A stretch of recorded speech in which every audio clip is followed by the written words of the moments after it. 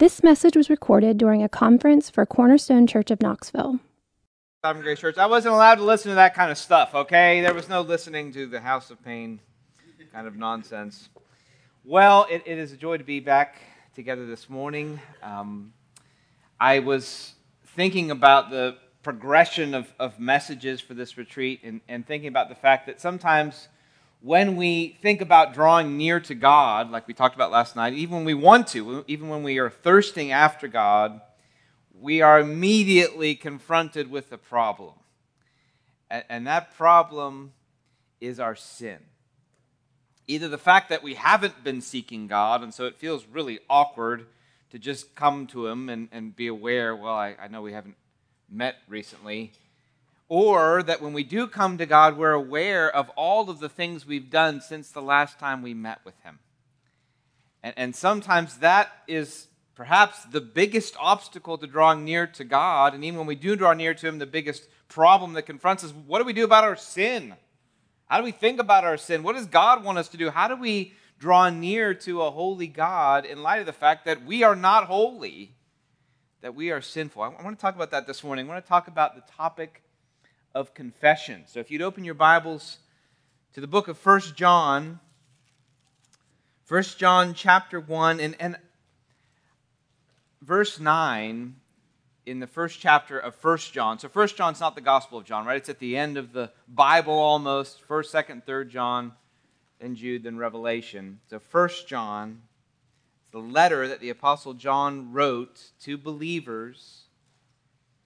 And I want to ask that the Lord do something. I believe this verse is such a precious verse. It summarizes in such a brief and beautiful way something that is proclaimed in all of the Scriptures. But I'm praying that if you've never studied this verse, if maybe you've never even read this verse, I want to pray that you'll take this verse home with you. That this verse will be something that you'll carry with you, just like the memory of your dad up here with shaving cream on his head and, orange all over him. That you'll take this verse home with you. You'll hold it with you. You can memorize it even better, and that it will be your friend for the rest of your life. That's what I'm praying. I'm praying this verse will be your friend. Because for the rest of your life, you're going to have this experience of wanting to draw near to God and then thinking, but what about my sin? And I pray this verse will be like a key you can take out of your pocket and unlock the door of that problem again and again and again. I pray that will happen. Let's read this verse together. 1 John chapter 1 and verse 9. If we confess our sins, He is faithful and just to forgive us our sins and to cleanse us from all unrighteousness. Lord, bless the preaching, and Lord, bless the remembering of this word. In Jesus' name, amen. I found something out about myself this last year. I found out that I have a deep, severe, profound, overwhelming detestation of rats. It is deep.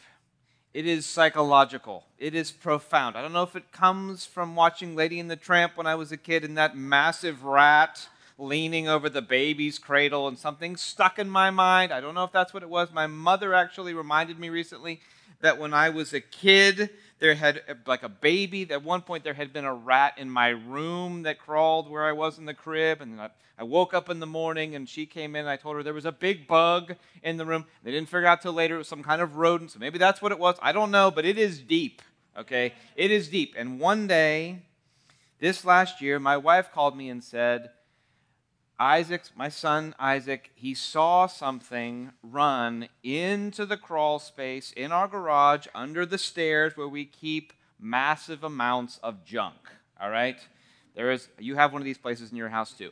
Massive amounts of junk. And we were redoing our shed and our garage and everything, so there's even more junk than normal. It's just been thrown in there to get it out of the way while we organize some things. And she said, you have to come home right now and deal with this. And I thought, oh my. And I wasn't yet aware of the revulsion, but I went there, and there I'm pulling back this curtain, and there was just everything you can imagine. My wife's saddle from her horseback riding days, and games, and bikes, and sleeping bags, and toys. I mean, just the perfect place. It's a rat's delight.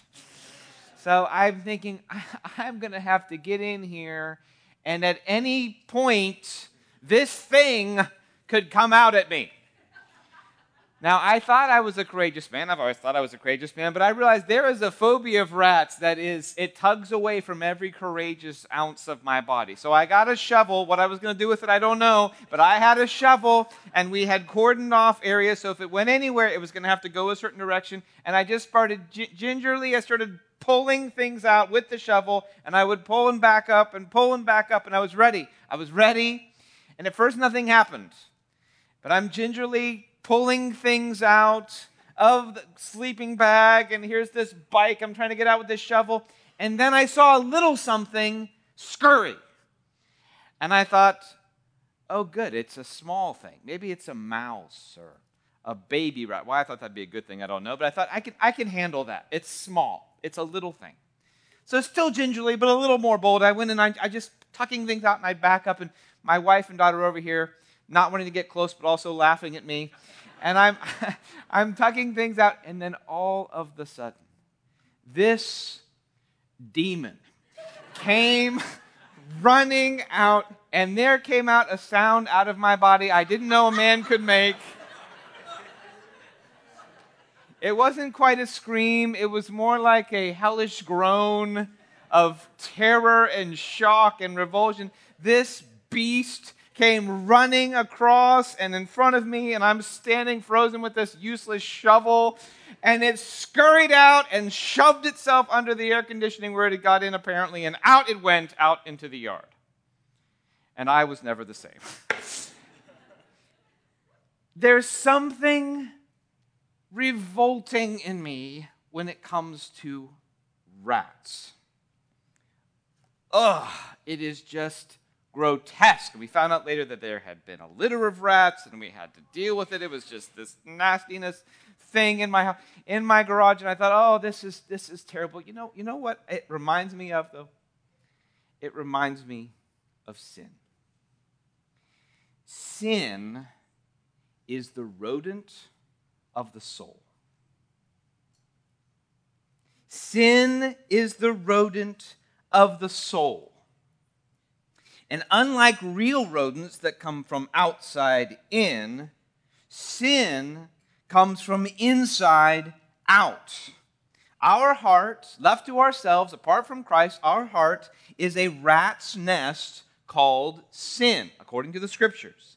And sinful defilement flows from it. But here in this verse, we have some miraculous news. We have something that we can do with this defilement of our heart. And we are invited and called to run to the Lord, to call on His name, and to pursue something the Bible calls confession. The confession of our sin. Because, as the verse says, if I could put it in my own words, confession to God leads to forgiveness from God. Confession to God leads to forgiveness from God, and that means that the Christian life should be a race toward confession. A race toward confession. What do we do when we want to draw near to God? We're thirsty after Him, but we're aware we have neglected Him, or even when we draw near, we've done things that offend Him. There are rats of the soul, and we don't want to bring them close to God, and we know He doesn't appreciate them or approve of them. What are we to do? We are to confess our sins to God, because that always leads to forgiveness from God. There's really just two parts of this verse. I just want to break them down. Two parts, very simply. First, there's a confession condition. There's a confession condition. You notice there, look down at your Bibles in verse 9. It says, if we confess our sins. This is a condition. If is an important word in this passage. The promise of forgiveness and cleansing that we see at the end of this passage is based on the condition that we see at the beginning. Now, just to clear something out of the way, John is not saying that we have to be as articulate as Shakespeare or all-knowing as God, that unless we remember every single sin or unless we say it exactly right. That's not the point here. He is saying that those who want to experience the forgiveness of God must first admit that they need that forgiveness. They must say, I am a sinner. I have sinned. They must say that. And John is writing to Christians, if you know the rest of the book, he's writing to Christians who are in danger of being deceived about the condition of their heart. First, they wanted to say they could sin, but it wouldn't affect their fellowship with God. They thought that might be the case. Well, you can sin, but God doesn't really care. God's above such things.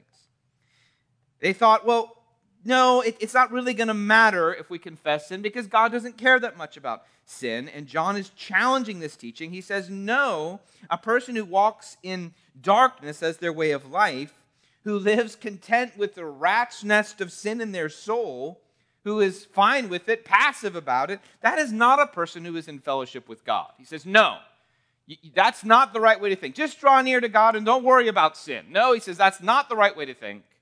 That's not the way God is. Well, then they came up with a different idea. They said, well, a person could claim they don't have sin. I don't have any sin. One said sin's not that big a deal. The other said, well, I don't have anything. I'm good. I'm clean.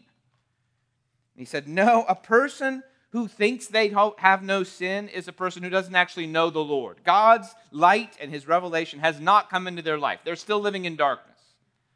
He says, no, you can't think that way. You can't minimize sin. You can't say you have no sin. There's only one alternative. A Christian is someone who makes confession their way of life. A Christian is someone who makes confession their way of life. They don't ignore, they don't minimize, they don't act like sin is no big deal. That's not what a Christian is. A Christian is someone who acknowledges sin and confesses it to God. Now this makes sense if we apply it to the rat analogy. What would we think of someone, maybe a child, who found a rat's nest and brought it into the kitchen and let them wander about? I'm not talking about these tame rats that some insane people have. I'm talking about, which you do, God bless you, just don't invite me to your house. But I'm talking about those nasty beasts that jump out of the sewer and that kind of a rat, okay? That's what I'm talking about. Imagine a person who brought that, having found it, into their kitchen. And they're wandering about on the plates and nibbling at the fruit bowl and getting into the cereal boxes and such things.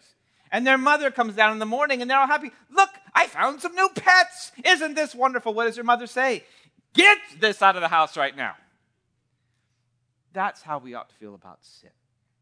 And acting as if it's no big deal is not the solution to it. Acting as if it's not there is not the solution to it. Mom's not going to go down and say, oh, interesting. Can you hand me the flour? I'm making some biscuits this morning. No, she's going to react immediately, aggressively. Get this out. That's what John's saying. The person who will not admit their sin is doing the same atrocity in the spiritual realm that child will be doing in the kitchen. John is saying there is a condition to forgiveness. It's not just this automatic passive thing. That's a problem, I think, in this day and age. If people think at all about God, they think, well, God just forgives people. It doesn't really matter if we think we're sinners or not, if we confess our sin or not, or if we acknowledge that we're sinful, or if we try to stop sin. It's just, God just ignores the whole thing. That's not what the Bible says about sin. It just isn't. And this passage says it's if we confess our sin, He is faithful and just to forgive us. Now, what does it mean to confess our sin? I want to break this down, what this means to confess our sin. First of all, it means listening. Listening. I'm going to give you like 3 quick steps. It means listening. It means we are listening and willing to hear the voice of the Holy Spirit pointing out the wrongness of something. Our conscience works together with the Spirit of God and reveals to us this is wrong. It's that feeling you get, I shouldn't have done that, or I should have done that good thing and I didn't. It's listening. We want to listen to the gentle prick of the Holy Spirit.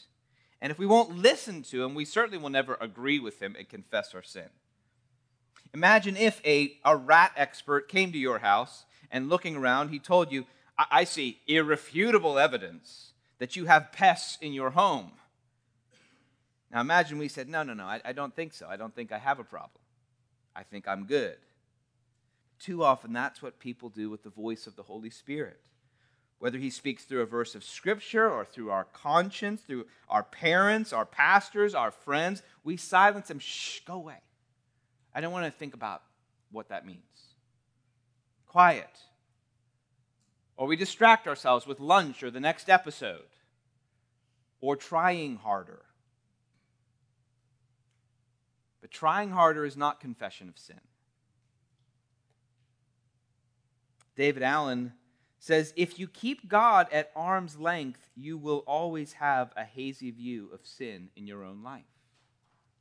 If you keep God at arm's length, you will always have a hazy view of sin in your own life. It's also true that if you keep sin as something to be minimized or ignored, you will automatically be keeping God at arm's length.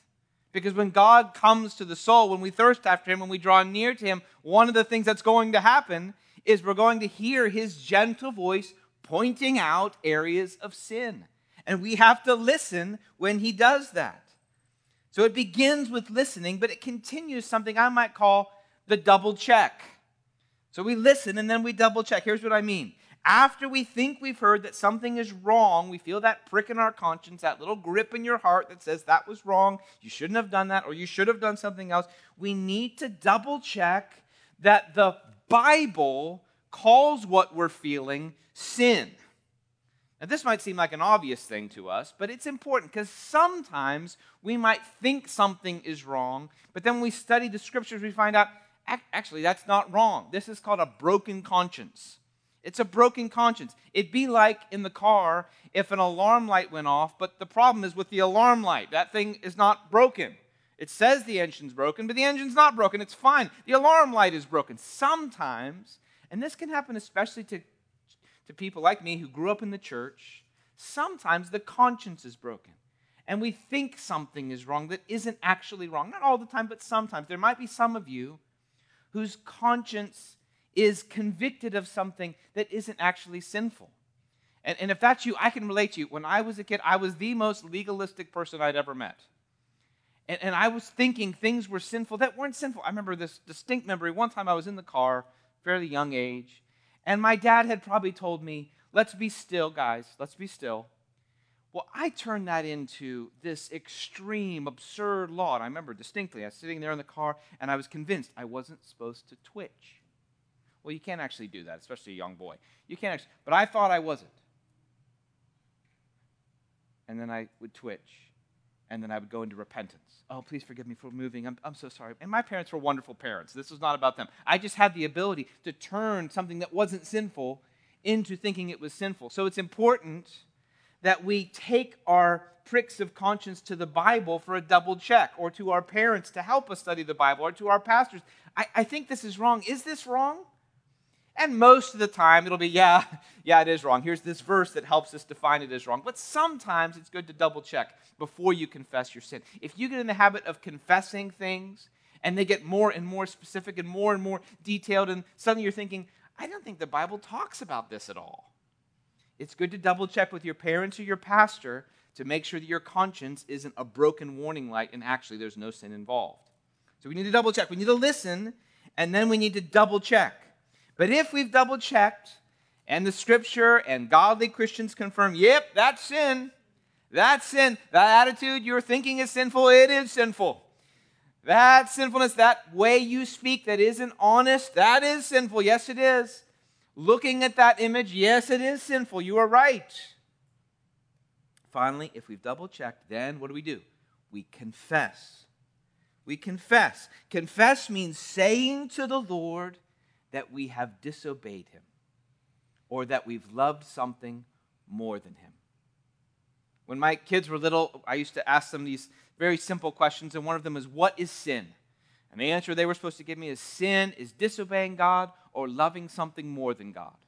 Very, very simple. It's disobeying God, not doing what he says to do, doing what he says not to do, or it's loving something more than God. That's idolatry. Something else is consuming my life. It's like the Red Bull. It's consuming me when I should be going after God.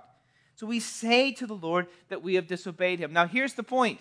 When the Spirit pricks our conscience, and our conscience is confirmed by the Scriptures, we must confess our sins. We must say to God, I have disobeyed you. It is extraordinary how easy it is, even for people who grew up in the church, who know better, to skip this. And to skip right to trying harder or ignoring sin. It is extraordinary how easy it is. Even mature Christians, people who have been Christians their whole lives, they feel an experience of conviction. And what do they say? I'm going to try harder next week to not do that. This happens in marriage. It happens with relationships. It happens in relating to mom and dad. I know that was wrong. I won't do it again. What happened? We skipped over confession. We skipped over acknowledging to the one person who we actually sinned against that we sinned against him. I won't do it again. I'm going to try harder next week. I'm determined to grow in that area of my life. Now, those are good things, but they can't happen before we've confessed our sin to the Lord. See how easy it is to skip that step? Oh, I was angry again. I got to stop being angry. Oh, I watched that thing again I'm not supposed to watch. I got to stop doing that. Oh, I didn't tell the full truth. I got to start telling the truth more. Oh, I told that little thing about that friend to that other friend. It was really more like gossip. I got to stop doing that. And we become got to stop doing it people instead of Christians. Christians confess their sin.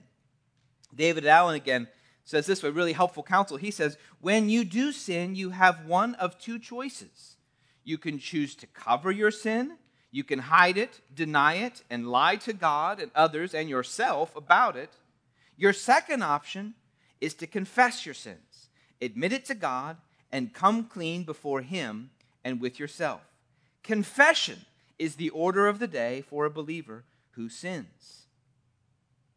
Now, I think this is something that we need to get convinced of in our soul because we so often skip that step. I want to urge you that you not skip the regular race to confession, going to the Lord. Now, I think this passage is primarily and especially about confession to God, that in the moment of our sin we confess, Lord, that was wrong, please forgive me. We say that to the Lord. It takes 3 seconds to confess to the Lord our sin. It can take longer, but it doesn't need to take longer. Now, I think that's primarily what's in view here. But certainly there is something good also about confessing our sins to others. And I think there's a couple of times when that's especially good. One, if our sin was against them and we wounded them, we should confess that to the Lord. And then we should go to that person and say, I have sinned against you. I've harmed you in some way. Now, confessing it to the person is not a substitute for confessing it to the Lord. It's against the Lord that we have primarily sinned. But yes, we should also go to those we've sinned against and confess to them. Another good time to confess it to a trusted pastor or a parent is when there is a habit of sin that you can't seem to overcome. Remember what I said about rats and sin? Well, rats don't like the light. And sometimes confession to other people is like exposing that rat's nest. And when it's really got a hold of you, you can't seem to overcome it. It's sometimes good to go to another godly Christian and say, I'm caught in this sin. I can't seem to overcome it. Would you pray for me? Would you help me? And that person can help you come to see the Lord Jesus and to love him more than you do your sin. I think that's a valuable practice, but I think especially what I'm wanting to point to here is that initial moment of confession to the Lord. Confession to the Lord. So what do we do when we read or look at something online that we shouldn't? We confess our sin. What do we do when we lie or disobey some authority in our life? We should confess our sin. What do we do when we're impatient with a sibling or we gossip to a friend? We should confess our sin. How easy to skip this step, isn't it? So easy to skip it. We just move on with our life. Oh, that wasn't a good day. Try again tomorrow. We skip this step that's meant to draw us near to the Lord. We find ourselves wandering further and further from the fountain that gives life. What should we do when we realize we are living for popularity instead of God's glory? We should confess our sin. What should you do when you are lazy or complaining, or when you fail to be generous and servant-hearted and forgiving? We should confess our sin. Sin is the rat's nest of the soul. To deny it, to ignore it, is to live among rodents or defilement and to act as if there is nothing wrong. This is what we should do.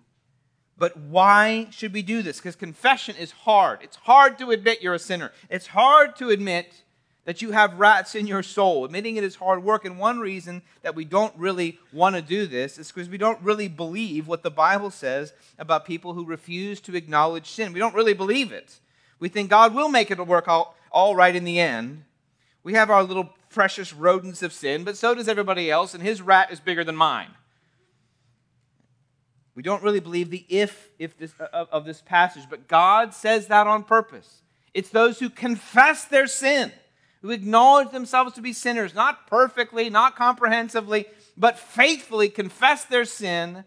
Those are the ones that God promises to forgive.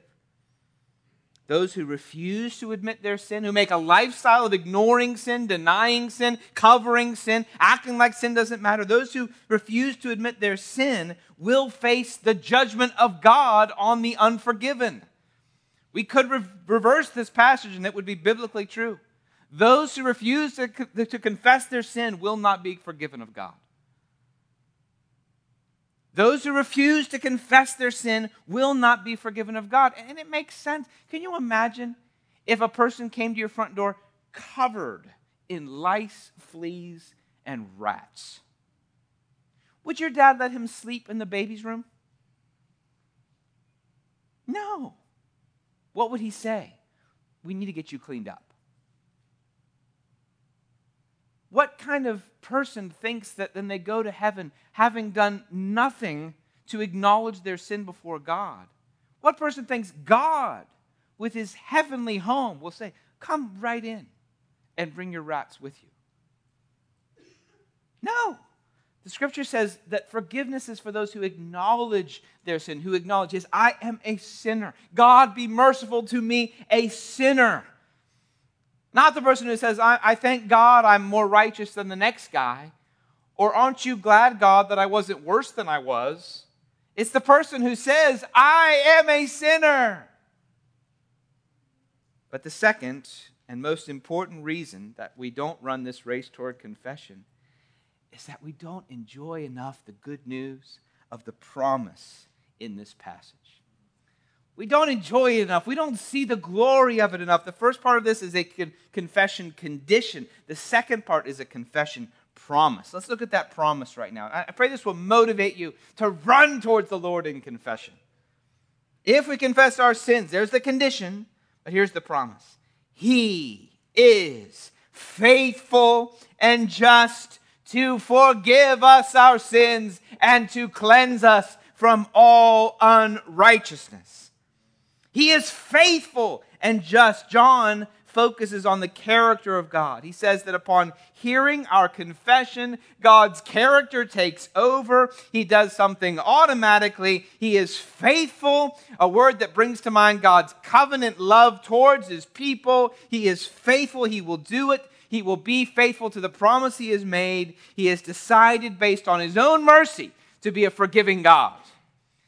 If we confess our sins, God's character takes over and he is forgiving. This is not something he had to promise to or he had to commit to. He does this because he chose to give mercy to sinners. Now, this is not something we should assume as normal or expect. Think about it. Countless judges hear confessions every day, and those people are not therefore pardoned of their crime. The opposite usually happens. A person goes into a judge and they realize the evidence against them is worthless and they're just trying not to annoy anybody and get a worse punishment, so they say, what do you plead, guilty or not guilty? Guilty. The judge doesn't say, Good for you. You're forgiven. Go home. No big deal. What if a murderer comes in? Guilty or not guilty? You killed this innocent person. Guilty. Good for you. Go home. You're well done. Way to be confessional. No, there's no reason why God has to give this promise. It could be that if you confess your sins, God will give you what your sins deserve. And if you don't confess your sins, God knows it anyway, and He'll give you what your sins deserve. The point is, this is what your sins deserve: punishment. What's surprising about the passage is He says, if you confess your sins that He already knows about and that He watched when they were happening, here's the surprise: He will forgive you.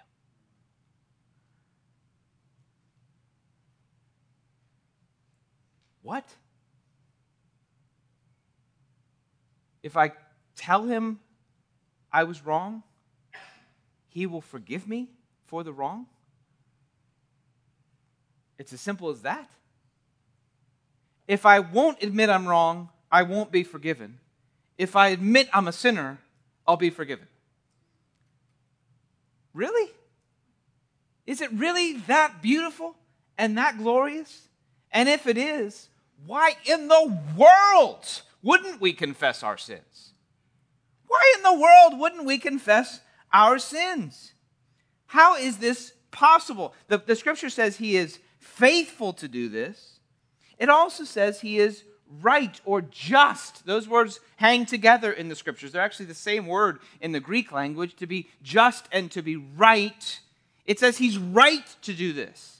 This is the right thing for God to do. Now, why is that true? Here we get to the ultimate motivation for running toward confession. God is right to forgive sins because the sins of His people were already punished in the Lord Jesus Christ. The sins of His people were already punished. Look back at verse 7. He's already said this to them. He says, if we walk in the light as He is in the light, we have fellowship with one another. And here's the good news: the blood of Jesus, His Son, cleanses us from all sin. The blood of Jesus, His Son, cleanses us from all sin. So what's He saying? He's saying that if we confess our sins, God is right to forgive us because the punishment for those sins has already been carried out on Jesus. Has already been carried out on Jesus. So it's not just that He's good to do this or faithful to do this. He set it up in such a way that that's the right thing for Him to do. That God says, this is the right thing for me to do. This is the just thing. This way justice is served because Jesus' blood has already paid for this sin. In other words, every confession to the Lord is a fresh opportunity for us to enjoy and for God to declare that Jesus' death was enough. And those who refuse to confess their sin are intentionally saying, I don't care about Jesus' death being enough. So confession of sin is an active way we glorify the sufficiency of Jesus' death. Let me say that again. Do you hear what I just said? Confession of sin is an active way we're saying Jesus' death was enough. Because God says it's right for me to forgive your sins because Jesus paid for them. And in a few more verses, He explains even further how this works. Look down at your Bibles, chapter 2. Verses 1 and 2, He says, my little children, I am writing these things to you so that you may not sin. He's not trying to motivate them to sin, but to run away from sin. But if anyone does sin, we have an advocate. Think of like a lawyer who represents a guilty client. We have an advocate with the Father, Jesus Christ, the righteous. He is the propitiation. That means the payment for our sins. And not only for ours only, but for the sins of the whole world. That means there is no place in the world and no type of person who comes to God based on Jesus that God will not forgive. It's not just those people who were Jewish people at the time of Jesus' birth. It can be Greeks, it can be Americans, it can be Mexicans, it can be Venezuelans, it can be Chinese. Anybody in the world that comes to Jesus and says, I need you to be my advocate. God forgives them. Now think about the motive this is for confession when you lie to your mom. Think about the motive this is. Here's what's going on. John is saying, look, in the big scheme of things, you're guilty and you're coming into the courtroom of God's justice. Now, you have two choices when you come into that courtroom. You can say, I don't think my sin's a big deal. I dare you to punish me. That's one option. The other option is you can say, I am a sinner and I claim Jesus as my lawyer. That's the other option. Those are the only two options you got, because there's no other lawyers looking to represent guilty people. Not in God's courtroom.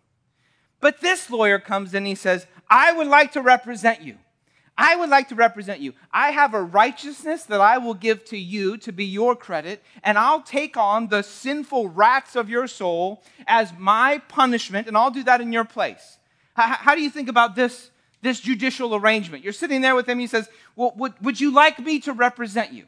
I'll give you my righteousness that'll stand in for you, and I'll take on your sins, and I'll pay for them by my death. And then we go to the courtroom, I'll say, Father, I have already paid for this person's sin, and I've given them my righteousness, so it is right for you to forgive them. Now, when you're standing before God, what would you rather? Would you rather say, I dare you to punish me? Or would you rather Jesus speak for you? Every human stands before God. Every human. There are no exceptions. Every human stands before God. And they are either represented by themselves or they're represented by Jesus. Every human. You and you and you and you. At every age, you stand before God. And there you are at the courtroom, and you are covered in rats from head to toe. And you are that flea-bitten person that comes to the courtroom. And there is only two choices. You can stand there and say, I dare you to say I'm not worthy to come into heaven. I dare you. Or you can say, he's my lawyer. He's my lawyer. I am a mess. I am guilty. Here's what the passage is saying. Those who are willing to say, I am guilty, and Jesus is my lawyer, are forgiven. Those who say, I'm not guilty, and even if I am, I dare you to punish me, will not be forgiven. So when we refuse to confess our sin, we're like a person walking into the courtroom and saying, thanks, Jesus, I got this. When we refuse to confess our sins to God, we are like a person walking into that courtroom and saying, I'm good. But when we confess our sins, we are like a person running to him and saying, I've heard that you pay for rat's nest people. I heard that. Can that possibly be true? Is it possible that is true, that you will take on my rats onto your head and that your death will pay for them and that you will give me your righteousness, and before I go in that courtroom, you will stand in for me? Is that possibly true? Yes, that is true. What do I have to do? What in the world do I have to do? Well, you have to confess you're covered in sin, and you have to trust me. That can't be all I have to do. That's all you have to do. Why would we run away from confession when it is the case that if you confess your sins, he is faithful, and because of Jesus, he is just to forgive you your sins and cleanse you from all unrighteousness? Why in the world would we skip the step of confession when we get the joy of saying, this is another moment to remember, Jesus Christ is my lawyer. Jesus Christ is my lawyer. I am guilty, but he is righteous. I deserve punishment, but he already took it. I get to be forgiven. Lord, let me experience again the joy of your forgiveness. What's it based on? Him. What do I have to do? Acknowledge I'm a sinner and that I trust in him. That's all I have to do. Isn't that a reason to confess our sins? Confession is a celebration of God's mercy in Christ.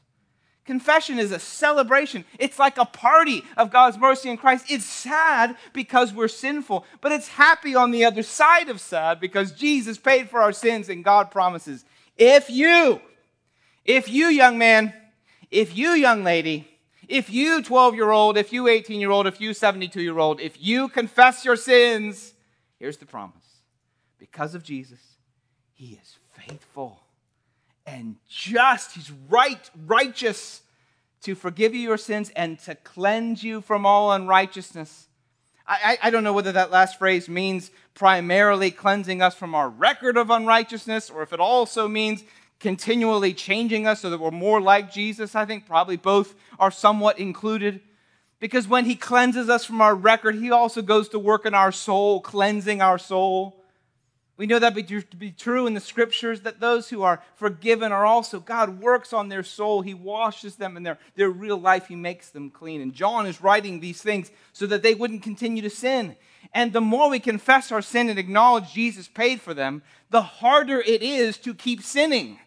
The less we confess our sin, the easier it is to keep sinning.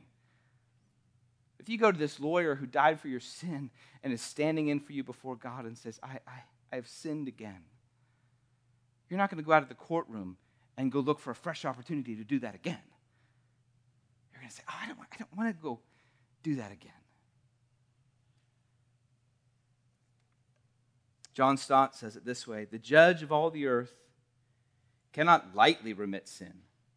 The cross is in fact the only moral ground on which he can forgive sin at all. For there the blood of Jesus, his Son, was shed, that he might be the atoning sacrifice for our sins.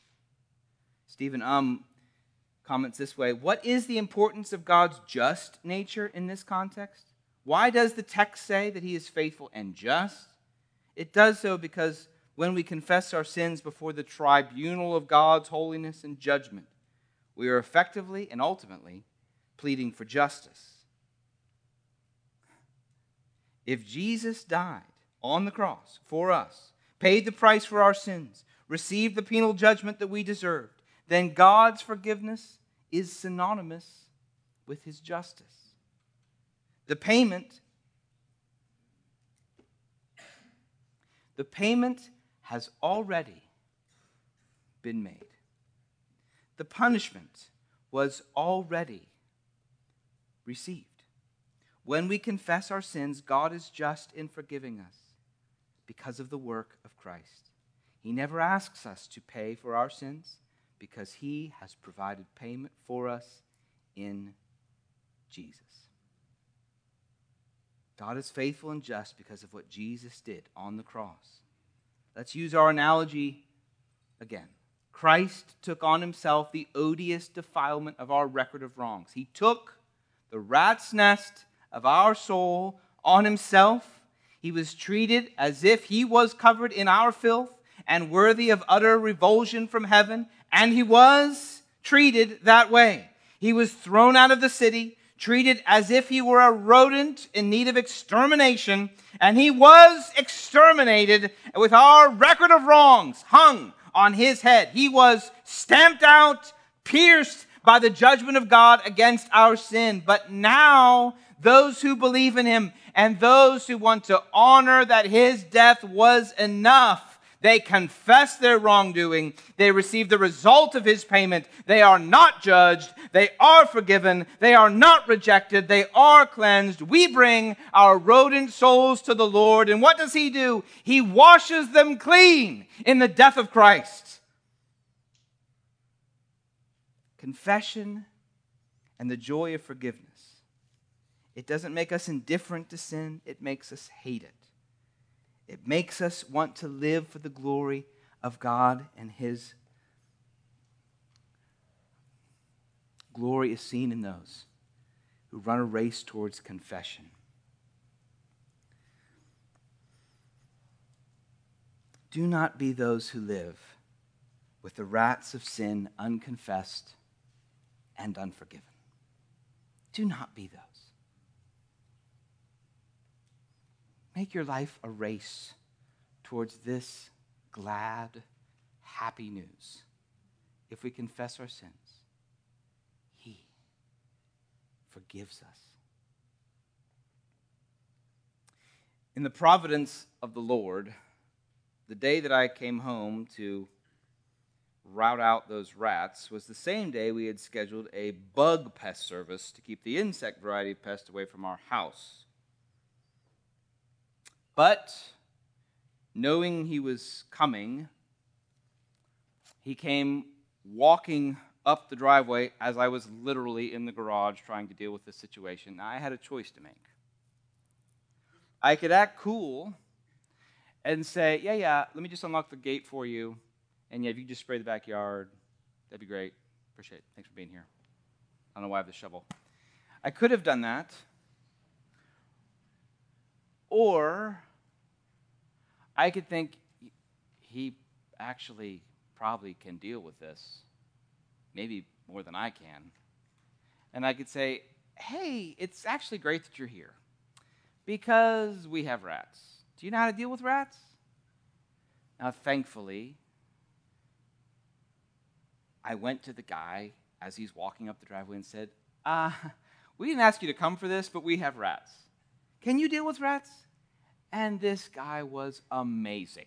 He had stuff in his truck. It was fantastic. He brought it all out. He said, oh, yeah, we can handle this. He said, you really want to look thoroughly, look in your attic. They can get in the attic sometimes. You don't want that to happen. They proliferate, and they get all over the place. Let's make sure. And he told me where to look, and he told me to make sure it's not there. And then he set up all these wonderful traps. And he says, here's what you want to do. Here's what we're going to do. We're going to get rid of this problem. We'll handle it for you. No problem.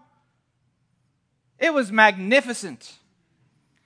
I mean, the rat killer came to my house. And there I was with the shovel, worthless, and dealing with all these potential rat problems. But he said, no, let me, I can take care of this for you. Now, brothers and sisters, Christ comes to the soul that wants to thirst after him, but is aware of our sin. And we have a choice to make. We can say, maybe just don't look over here. Or we can say, I have a problem. I have a big problem. I can't deal with it on my own. Can you deal with it? And then we find he is gracious and merciful and loving. He was saying, I was hoping you would tell me that. Because I have free of charge the solution to your rat problem. And I would love to do it for you.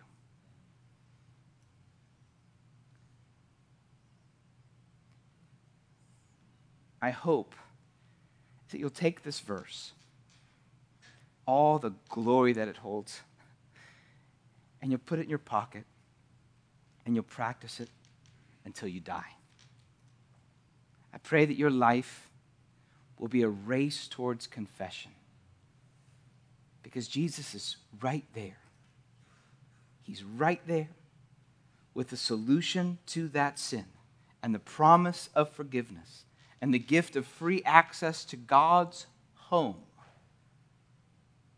And I pray that because we want to draw near to his presence, we will say, I am a sinner. I have sinned.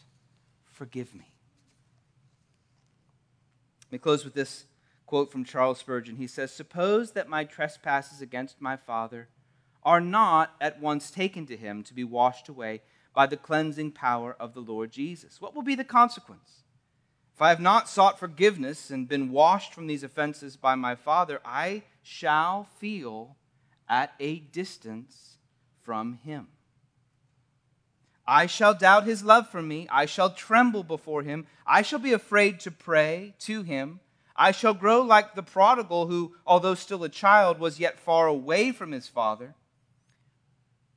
But if, with a child's sorrow at offending so gracious and loving a parent, I go to him and tell him everything, do not rest until I realize I am forgiven. Then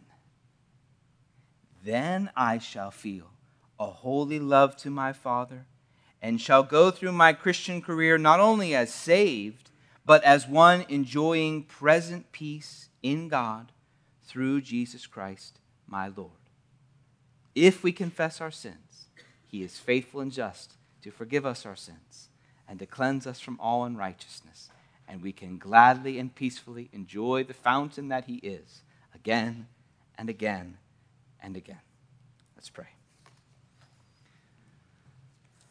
Father, I pray for myself and for, Lord, all of my friends here, Lord, that you would cause us to run this race toward confession. That we would not let the reality of our sin keep us from drawing near to you. You've been listening to a conference given for Cornerstone Church of Knoxville. To find out more about Cornerstone Church of Knoxville, visit us at www.cornerstonechurchofknoxville.com or call our church office at 865-694-4356. We'd love to have you join us in our mission to treasure, grow in, and proclaim the gospel of Jesus Christ.